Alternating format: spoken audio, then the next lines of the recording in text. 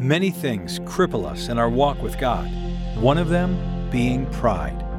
Here is the third message in the series, Tides, Winds, and Currents. The message is entitled, The Tide of Pride. Here is Pastor Dale O'Shields.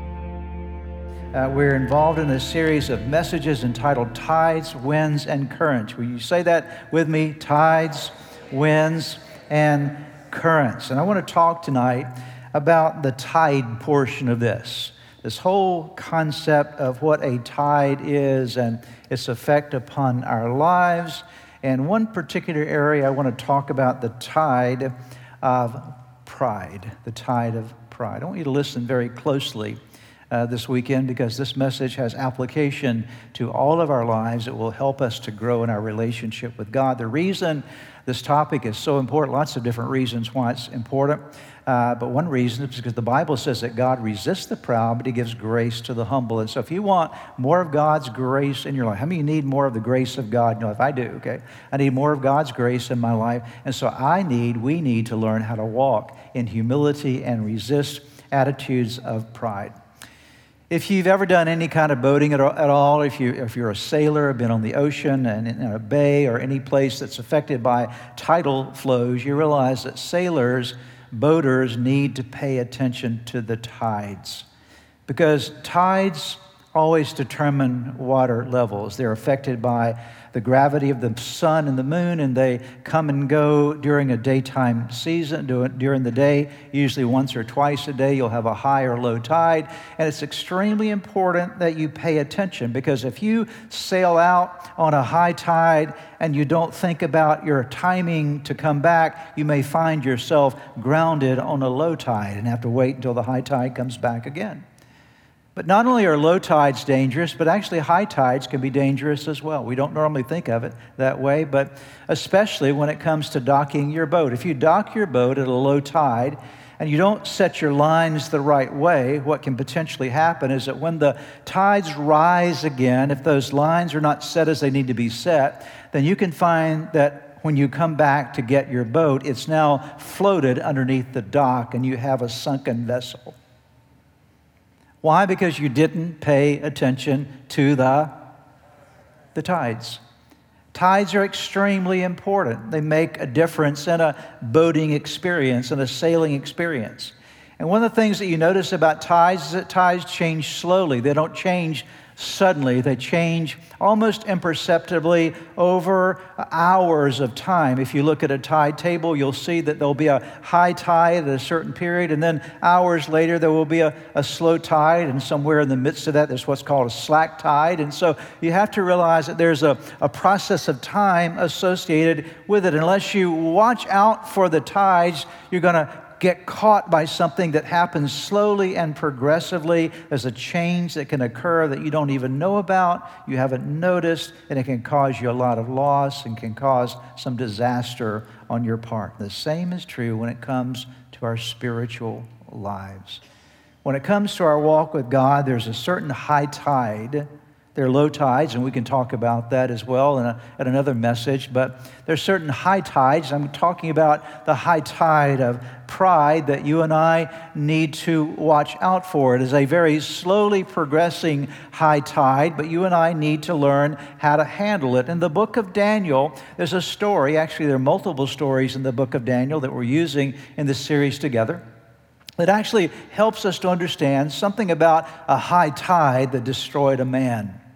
A high tide that destroyed not only a man, but destroyed his role as king and destroyed a kingdom.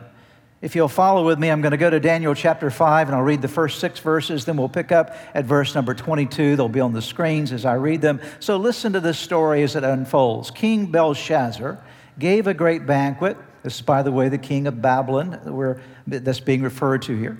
Gave a great banquet for 1,000 of his nobles and drank wine with them. While Belshazzar was drinking his wine, he gave orders to bring in the gold and silver goblets that Nebuchadnezzar, his father, it actually was his grandfather, had taken. The original word that's used there can also be translated grandfather. His grandfather, had taken from the temple in Jerusalem, so that the king and his nobles, his wives, and his concubines might drink from them. So they brought in the gold goblets that had been taken from the temple of God, where? In Jerusalem. And the king and his nobles, his wives, and his concubines drank from them. Drank from what? Drank from the goblets that had been used as a part of worship of the one true God of Israel in the temple in Jerusalem. As they drank the wine, here's where things now start going even further downhill. They praised the gods of gold and silver, of bronze, iron, wood, and stone. Suddenly the fingers of a human hand appeared and wrote on the plaster of the wall near the lampstand in the royal palace. The king watched the hand as it wrote. His face turned pale, and he was so frightened that his legs became weak and his knees were knocking. That was a very sobering moment. Can you imagine? Here you are, having this great party. You have 1,000 of your leading people there with you, and you're throwing this incredible party. You asked for the goblets from the temple of Jerusalem, the temple of Jehovah God in Jerusalem. And then as everybody's celebrating, suddenly a hand begins to write words on a wall. I'm sure that everyone there, they were rubbing their eyes quite vigorously, trying to figure out what's going on here and trying to figure out what was transpiring. Let's go now to verse 22 as it unfolds. I'm not going to read the entire chapter for you. I would encourage you. It's actually really good to read Daniel 4 and 5 together. Those two chapters go very well together. It doesn't take too long to read both of them. So I would really commend to you that as you go home this weekend to perhaps take some time and read chapters 4 and 5 of Daniel. Let's pick up verse 22, chapter 5. This is after Daniel now has appeared on the scene, and they've asked Daniel to come and try to give some understanding in terms of what these words were that were written on the wall. And notice what happens. But you, Belshazzar, his son, have not humbled yourself. So the whole issue around this situation that is occurring is humility and pride. The whole issue, while a hand came and began to write certain things on the wall, was there was a problem in Belshazzar's life, and the problem was the problem of the tide of pride. And so Daniel begins to address this. But you, Belshazzar, his son, have not humbled yourself, though you knew all this. Instead, you have set yourself up against the Lord of heaven. You had the goblets from his temple brought to you, and you and your nobles, your wives, and your concubines drank wine from them. You praised the gods of silver and gold, of bronze, iron, wood, and stone, which cannot see or hear or understand. But you did not honor the God who holds in his hand your life and all his ways. Therefore, he sent the hand. Everybody say, he sent the hand. I want you to get that. Who sent the hand? God sent the hand. God sent the hand that wrote the inscription. This is the inscription that was written. Mene, mene, tekel parsin. Here's what the words mean. Mene, God has numbered the days of your reign and brought it to an end. Tekel, you have been weighed on the scales and found wanting. Perez, your kingdom is divided and given to the Medes and the Persians. Then at Belshazzar's command, Daniel was clothed in purple. A gold chain was placed around his neck, and he was proclaimed the third highest ruler in the kingdom. That very night, Belshazzar, king of the Babylonians, was slain, and Darius the Mede took over the kingdom at the age of 62. What a sad story. And again, I haven't told you the whole story that's wrapped up here in these verses. The entire chapters 4 and chapter 5 really do, as I said, go well together. But I want to give you four lessons this weekend that we find from this particular story. The first lesson, very simple but yet powerful lesson is this. Many ships have been sunk by the tide of pride. If we took time today and go through history, just history as we know it, world history, we could talk about people in world history who found themselves at the bottom of the barrel because they didn't understand humility. The same is true for many of us as Christian believers. There's an old saying that says those who don't learn from history are destined to repeat it. George Bernard Shaw said, we learn from history that we learn nothing from history. In this particular scripture text that I just read for you, two kings are mentioned, Nebuchadnezzar and Belshazzar, the grandfather and the grandson. Two kings mentioned. King Nebuchadnezzar, when you go back to chapter 4 of Daniel, you'll find that King Nebuchadnezzar had the same issue in his life. King Nebuchadnezzar was the greatest king that Babylon ever saw. King Nebuchadnezzar is the one who built the Hanging Gardens of Babylon. He was a man who had suffered no defeat, a man who had had great success in being the king. Actually, no one in the world could withstand him during his reign until he got to the place that he felt like he was really, really somebody, and pride arose in his heart, and he realizes that he's going to get in trouble. And Daniel comes to him and interprets a dream for him about a tree and about a wild animal in the field. And ultimately what happens to King Nebuchadnezzar is he's taken out in a field. He goes insane by reason of his pride and arrogance for 7 years until he acknowledges that God is God. That's a very short version of chapter 4, I promise you. That is not even the Cliff Notes, okay? That's like the CL notes, not even the IFF part, okay? Very short version.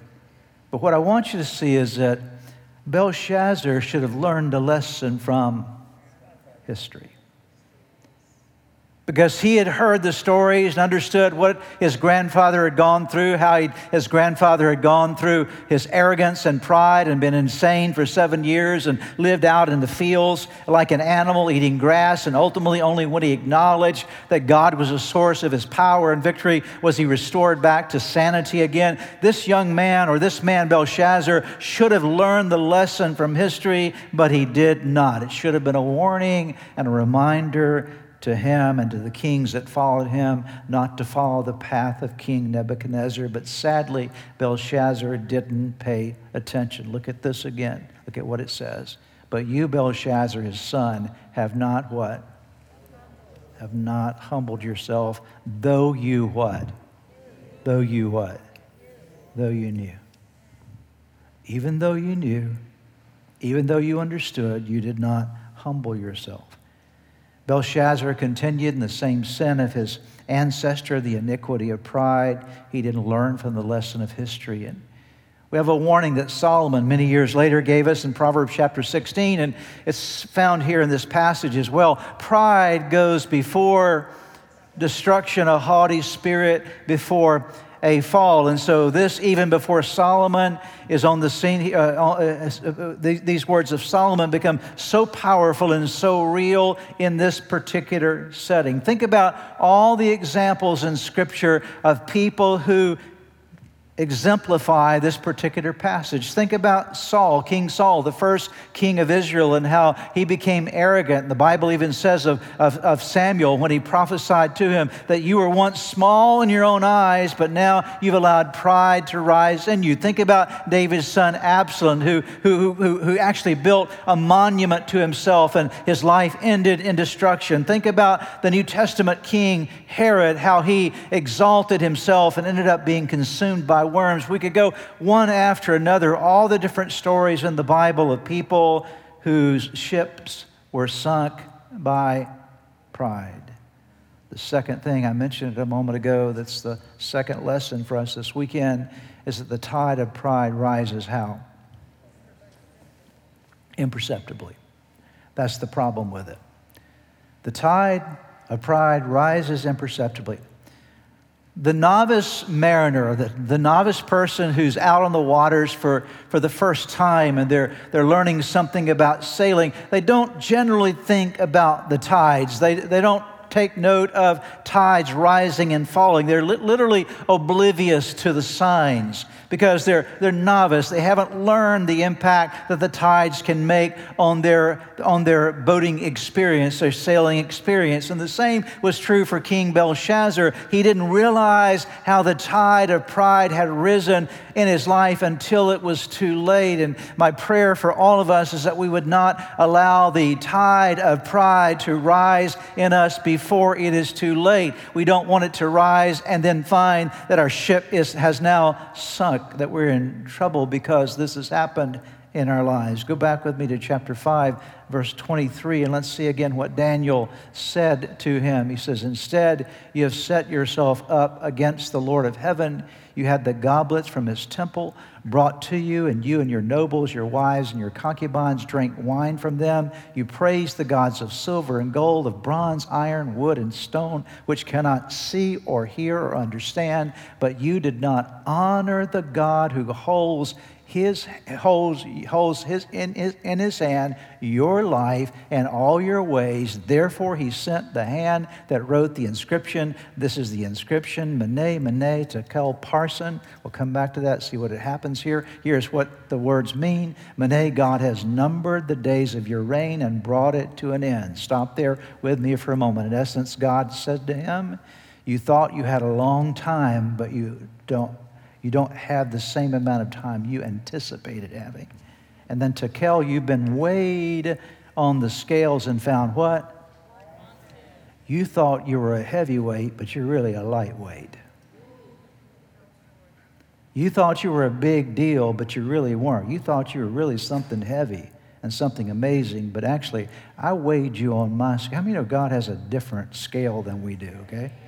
When he weighs us on the scale, he weighs us on the scale that measures pride versus humility. And he says, I weighed you, and you were found wanting. Peres, your kingdom is divided and given to the Medes and the Persians. What I want you to see here in this part of the story is that this pride happened in his life. It developed over a period of time, imperceptibly, unchecked, unnoticed, unacknowledged, until the moment that he had to give an account to God for how he had lived his life. It's important to see in all of our lives that the tide of pride can rise so imperceptibly. That's why we need to be on guard against it. Here's the third thing that I want to give you tonight. Everybody still with me so far?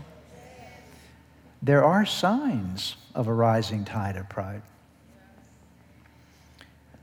Just because you didn't see them doesn't mean they weren't there, correct? If you've done any boating at all or been out on the water sailing or anything of that nature and you've learned anything about tides at all, you know there's signs that you can tell when the tides are coming and going. One of the signs, if you look at the pilings on any marina, you'll find out that there are watermarks on the pilings, and you can see where the water has gone down and where the water comes up, and you learn to pay attention to the fact that there are watermarks there that are giving you a piece of information. This is how high the water can go, and this is how low the water can go. And so you might want to note the watermarks on the piling, or you might want to consult a tide table. That might be a wise thing to do before you go out on the waters. And you need to maybe ask a few experienced sailors around, hey, how do the tides work here? Can you give me a little bit of information and get some of the local experts to tell you kind of what's going on? You need to know the warning signs of the tides. I need to know when it's going to be low, and I need to know when it's going to be high. And the same is true with the tide of pride. You and I need to know some of the warning signs. And so I thought what I would do based upon Scripture tonight is give you what I'm calling here 10 things to look out for when it comes to the rising tide of pride. It might be called a little bit of a checklist, because you don't want to find yourself in a situation one day, nor do I, when there's a handwriting on the wall coming your way. Amen? You don't want to be there. And so what are the signs? Let's take a look at these 10 together. Signs of pride. Thinking more highly of yourself than you should. That's kind of what Belshazzar had, right? Thinking that you're really something when you're not, and thinking more highly of yourself. And this is now unpacks it a bit more. How do you know that you think more highly of yourself than you don't? You lack, what's this key word here? Teachability. You ever notice that proud people, you can't teach them anything? Because they know it all, okay? They already know it, okay? So anytime that we lack teachability in our lives, it's a demonstration. A lack of a teachable spirit is a demonstration of the fact that we're thinking more highly of ourselves than we should. Feeling too big for something small. I'm too big to vacuum the floor. I'm too big to wash the dishes. I'm too big to work in the nursery. I'm too important to help in the children's ministry. I'm too valuable to park cars in the parking lot. Am I getting close to home now? Yeah, thank you. I like that all right over there. That's a good one, okay? It's going to make me preach another 5 minutes right there, okay? Feeling too big for something small. Do you know that the greatest things oftentimes in the kingdom of God are not the big things, but sometimes they're the small things. They're not the out front things. Sometimes they're the behind the scene things. I'm so grateful for the people that we have here in our church that do the small things, but the important things, right? So valuable. And the same is true in every realm of life. If you start feeling too big for something small, it's a sign, okay? It's a watermark on the piling. It's telling you something that you need to pay attention to. Let's go to the next one. Focusing on positions, possessions, and power rather than serving what? Serving people. If these things, if your position is more important to you, what is my position? Or your possessions, what I own, what can I show off with my life? Or your power, if these things are more important to you than people are, then you're beginning to have a problem here, because this stuff is now pushing you toward this attitude, it's reflecting this attitude of pride or arrogance beginning to develop in our lives. Let's go to the next one. These get real close to home. I'm going to give you some solutions in a moment, okay? Self-centered ambition and self-promotion. Oh, my goodness. This is not I didn't even think about this when I was preparing the message until just now. But my goodness, don't we live in that world today? If you don't believe it, check out.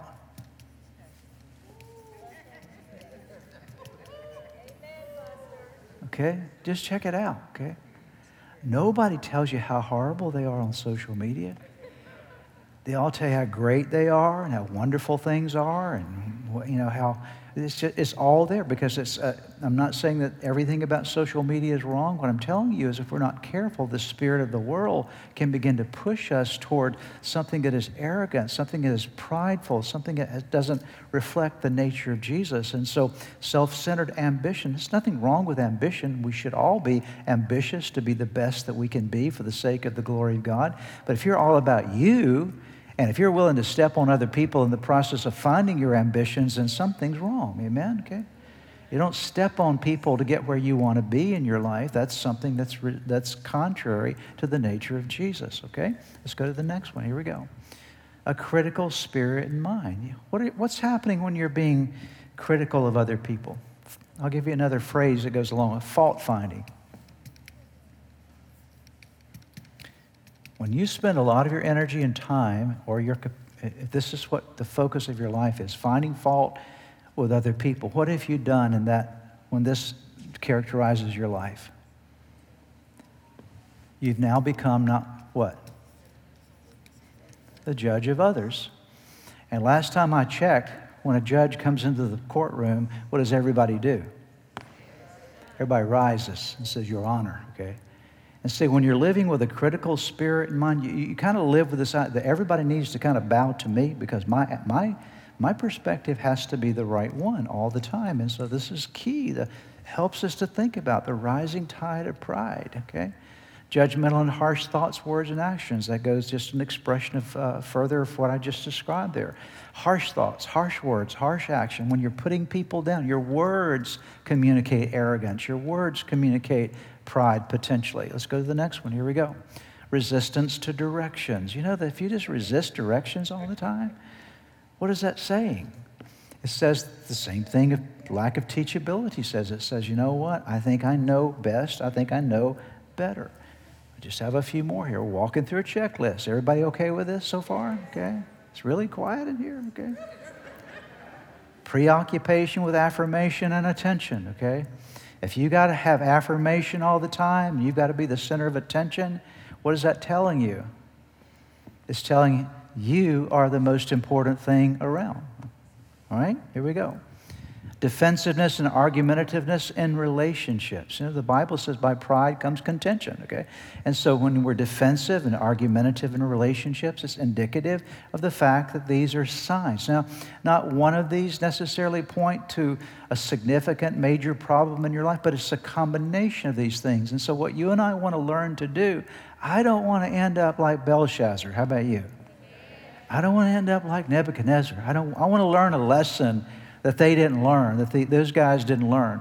I want to learn the lesson in my life to watch out for the tide of pride, because there's certainly signs that you and I need to be aware of. Let's go to the next point, and this is the fourth one. This is what we're wrapping up with tonight. The good news is that you can reverse the tide of pride. When tides come in, guess what else they can also do? Come on, help me out. What? As surely as a tide can come in, what can it also do? It can also go out. And so what we want to do is we want to help the tide go out. I want to be like, shoot, get away. I want to push you on out. Get away from it. I don't want this in my life. And so here's the thing. The Bible clearly gives us indication that you and I can reverse the tide. Let me give you a few verses of Scripture. I'm going to give you 7 of them very quickly here. 7's a great number, isn't it? Notice this. He has shown you, O mortal, or O man, what is good, and what does the Lord require of you? To act justly, and to love mercy, and to walk humbly with your God. So would God ask you to walk humbly if it was not possible? No, He asked us to do that because that's how He wants us to live. Let's go to the next one. When pride comes, then comes disgrace, but with humility comes wisdom. So again, He's telling us if you want to be wise, then choose this pathway. Push away the tide of pride. Welcome the spirit of humility. The third one, before a downfall, the heart is haughty, but humility comes before honor. So humility is not a bad thing. Humility actually paves the way for God to be able to honor you. Let me ask you a question. I'll ask myself as well, all of us. Who would you prefer to honor you? You want you to honor you, or would you prefer God to honor you? Which would be the best honor that you could receive? Being honored by you, pushing yourself, making sure that you're out front, or to allow God to do that in your life? Of course, we know that God's favor is far better than us trying to favor ourselves. Here's the next one. For all those who exalt themselves will be humbled, and those who humble themselves will be exalted. Jesus said, here's the way the kingdom of God works. If you exalt yourself, then you're going to find yourself in the need of being humbled. But if you will humble yourself, then I will indeed exalt you. A couple more here that we have. But He gives us more grace. That is why Scripture says God opposes the proud, but shows favor, and that word also is the word grace, to the humble. And then humble yourselves before the Lord, and what will He do? He will lift you up. That's from James, the apostle. And then Peter echoed the same thing. Humble yourselves, therefore, under God's mighty hand, that He may lift you up in due time. Now, I'm going to give you one other verse here, and then we're going to give you some ways to work on this in our lives. This is one of my favorite verses in the book of Isaiah. So many great verses in the book of Isaiah, but I want you to note this verse especially because it promises something to people who learn to walk in humility. For this is what the high and exalted one says. Who is the high and exalted one? God is, right? Okay. He who lives forever, of course, that's our God, whose name is holy. I live. He's about to tell us where He lives. God's telling, here's where I live. This is my address, okay? Anybody want to know where God's address is, right? I live in a high and holy place, but also, would you say that word with me? We don't have any problem saying, yeah, God lives in a high, holy place called heaven, right? We get that, right? But He didn't stop there. He says, I want to tell you another place I live. Also, I'm going to give you another address where I live, also with the one who is contrite and lowly in spirit, to revive the spirit of the lowly and to revive the heart of the contrite. That these words that are used here for contrite and lowly are words that speak of what? Humility, okay? So isn't it great to know that if you and I can begin to drive out the tide of pride from our lives, and you and I can begin to work on the spirit of humility. God says, that's where I live. I live in heaven, but I also look around and I find people who are contrite and lowly in spirit, and I revive them and I revive their heart. I live with people like that. So let me give you, finally here today, we're going to wrap up 8 things that you and I can do to help us to develop humility. Number 1, just always admit your need for God. There's nothing wrong with every day waking up and saying, God, I need you. I need thee, oh, I need thee. Every hour I need thee. It's an old hymn that we used to sing in the church. I need you, God. Every minute of my day, I'm admitting. This is the key word. Admit your need for God. You've got to say it. God, I need you. You find yourself in a perplexing situation before you dive in and try to fix it. God, I need you. See, those words are powerful. Saying them, praying them, it brings you to an acknowledgement of the fact that you are not sufficient, nor am I, to handle life. You were not made to be your best by yourself. You are made to work in cooperation with God. You will always do better when you admit your need for God. Make it a practice of your life. When you get up in the morning, whether you hit your knees by your bedside or when you hop in the shower, sometime before you get your day started, God, I need you in my life today. I welcome you into my world. Here's a second thing. Confess the sin of pride to God and repent of it. There's not a single one of us in this room or watching online that we don't battle with this. It's a part of the human nature, okay? There are times that you and I find this issue to be present in all of our lives. And please notice the way that one of the simple ways to recognize its presence in your life is that there's a letter right in the middle of the word. What is the letter? I. Okay, there you go. Okay, it's just right in the middle. Okay. And so when I start doing what I want and I, me, I, okay, then it's like a stop. Wait a minute, hold on. I need to take a look at what's going on with my life and confess the sin. The beautiful thing is this. 1 John 1:9 says, if we confess our sins, he is faithful and just to forgive us of our sins and to cleanse us from all unrighteousness. Do you think that includes the unrighteousness of pride? Oh, absolutely. He's willing to forgive, but we need to own up to God when we see it in our lives. And don't feel like, oh, I don't ever have that in my life. Yes, you do. We all do. We all have this issue. It goes back to the very sinful nature that we all have and the I that is at the center of our lives. Hunger to what? How do you deal with pride? You've got to be a person that says, I want to grow. Now, you can't grow without being teachable. I'm going to invite you to say something with me, and it may be hard for some of you, but let's try it anyway. Would you say it together with me? I don't know everything. Good, say it with me. Come on, let's try it again. I don't know everything, okay? There's a lot of things I still don't know. How about you? The older I get, the more I realize there's way more that I don't know than what I do know, okay? And sometimes what I thought I did know, I really don't know, okay? And so this is a humbling thing to say, if I'm going to grow, I have to have this teachable spirit to say there are things in my life that I still need to learn and areas where I still need to grow, whether it be in relationship with God, relationship with people, just any realm of life, to have a growing attitude, a hunger to grow. Here's the next one. Find ways to serve others in ways no one but God sees. Find ways. How do you humble yourself? You find ways to serve other people in ways that nobody else sees but God sees. And by the way, and then don't tell people about it, okay? Say, I'm going to find a way to serve someone. Nobody will ever know that I did this. I'm not saying that it has to be anonymous to the person, but it's not something you go around broadcasting and saying, look what I did, okay? It's because when you do this, what it's doing is striking at the very heart of wanting to self-promote. It strikes at the heart of you trying to make you be important. And so anytime we serve others in ways that no one else but God sees, we know we're doing it for the right reasons, correct? Okay? God, I want only you to see what I'm doing here. And then live to help others succeed. Amen? Boy, there's a lot of people around us that could use a helping hand up, correct? Okay? There's a lot of people around that we can simply give a word to or do something kind for or just reach out to in some way or help them succeed. It's a valuable way to create humility in your life. Instead of help me succeed, how can I help you succeed in your life?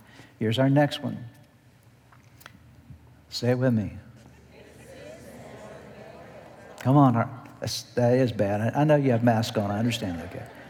That was not mask mumbling. That was like, I don't want to read this kind of mumbling. Okay. Listen more than you talk. Why? Because arrogant people, blah, blah, blah, blah, blah, blah, blah, blah, blah, blah, blah, blah, blah. I mean, it's always something they got to say, right? Okay. Just remind you, you have 2 ears, 1 mouth, okay? We have 2 ears, 1 mouth. And you never learn anything talking. You never learn anything talking. You learn listening, okay? And so listening is a spirit, it's a humbling thing that you do. You put yourself in that mindset, okay? Next one, we've got a few more here, okay? Give praise and forget about trying to get it. Wow. We could talk about that one for a little bit, right?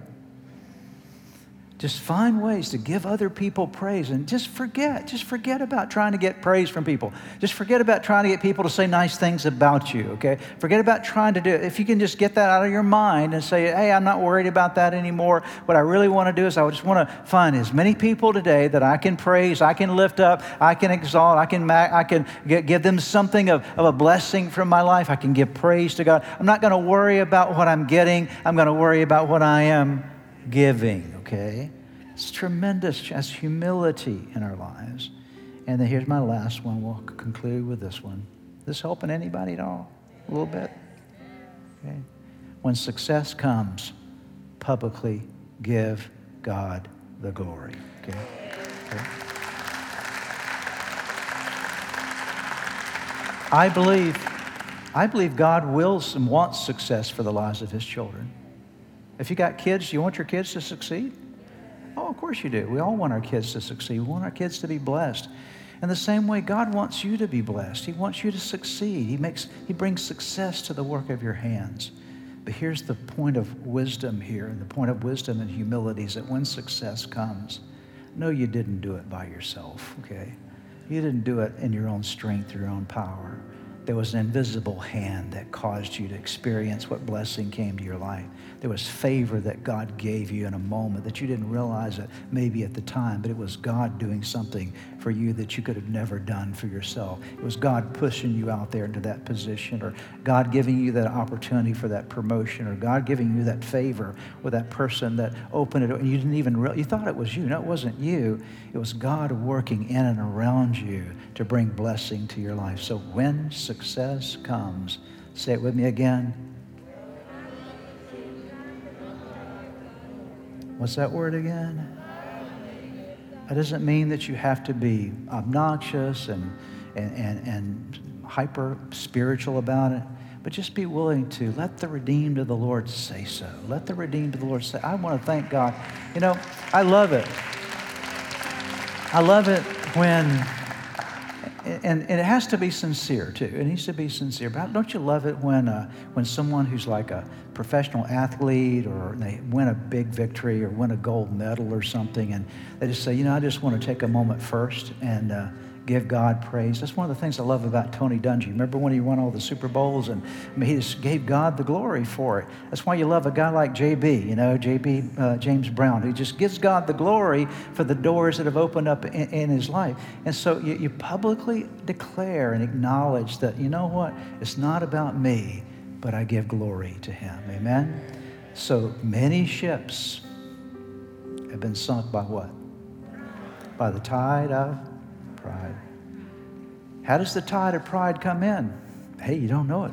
It just imperceptibly sort of rises, and you didn't realize, well, the water level's here now, and it used to be down here. I didn't even realize it. But there are some signs I can learn. I can start paying attention to the pilings and notice the watermarks, and I can be aware of some of the things we talked about, and then I can do something about it. I can make the decision to reverse the tide of pride. Instead of living at high tide, I want to live at low tide, amen. I want to live in contriteness before God. Would you bow your heads together with me as we pray? Father, we thank you for your word tonight. We're grateful. Lord, we come tonight and we acknowledge to you the many, many times that we've had pride or arrogance in our lives. Lord, so many times that maybe we just imperceptibly it's been there. And we confess that to you, Lord, and ask for your forgiveness and your cleansing. We thank you for the promise of your word that says if we confess our sins, you're faithful and just to forgive us and to cleanse us from all unrighteousness. So wash out the I from us, O God. Cleanse us and let us learn to walk in humility and contriteness before you each and every day of our lives. We thank you for it in Jesus' name. I would like to close today by giving you an opportunity to ask Jesus to be the Lord of your life. Would you pray with me right now? Right where you are, just simply bow your head with me, and I'm going to give you a prayer to pray, and you can simply speak this prayer out, whisper this prayer out, and from the sincerity of your heart, call upon God, and I promise you that He will hear and answer you. So let's pray together. Start by simply whispering the name Jesus. Let there come from your heart just the declaration of His name. Say, Jesus, I know that I am a sinner, that I have fallen short with you. I'm sorry for all of my sins. Jesus, I believe in you. I believe that you are God's Son. I believe that you are the Savior of the world. I believe that you died on the cross for my sins. And I believe that you rose from the grave, that you are alive today. Now pray these words. Say, Lord Jesus, come into my heart. Come into my life. Forgive me of my sins. Give me a new start in you. I commit my life to you. In Jesus' name, amen. Now, if you prayed that prayer with me, I want to encourage you with a promise from God's Word that says that when we call upon God's name, we call upon the Son of God, there is salvation that comes to our lives. He changes us from the inside out, and you become a new creation. Old things pass away, all things become new. And that's exactly what has happened to you today. Your next step really is to make sure that you get into a good Bible-believing church. And you begin to study God's Word, get God's Word in you, and to make sure that you get a copy of the Bible if you don't have one, and begin to read it. Spend some time every day in prayer. And I would encourage you also to check out the resources on our website that will help you to get going in your relationship with Jesus. You can find them at church-redeemer.org. Get those into your hands. Get started in your new life with Jesus Christ. Thanks again for joining us today. May God bless you, and we look forward to seeing you next time.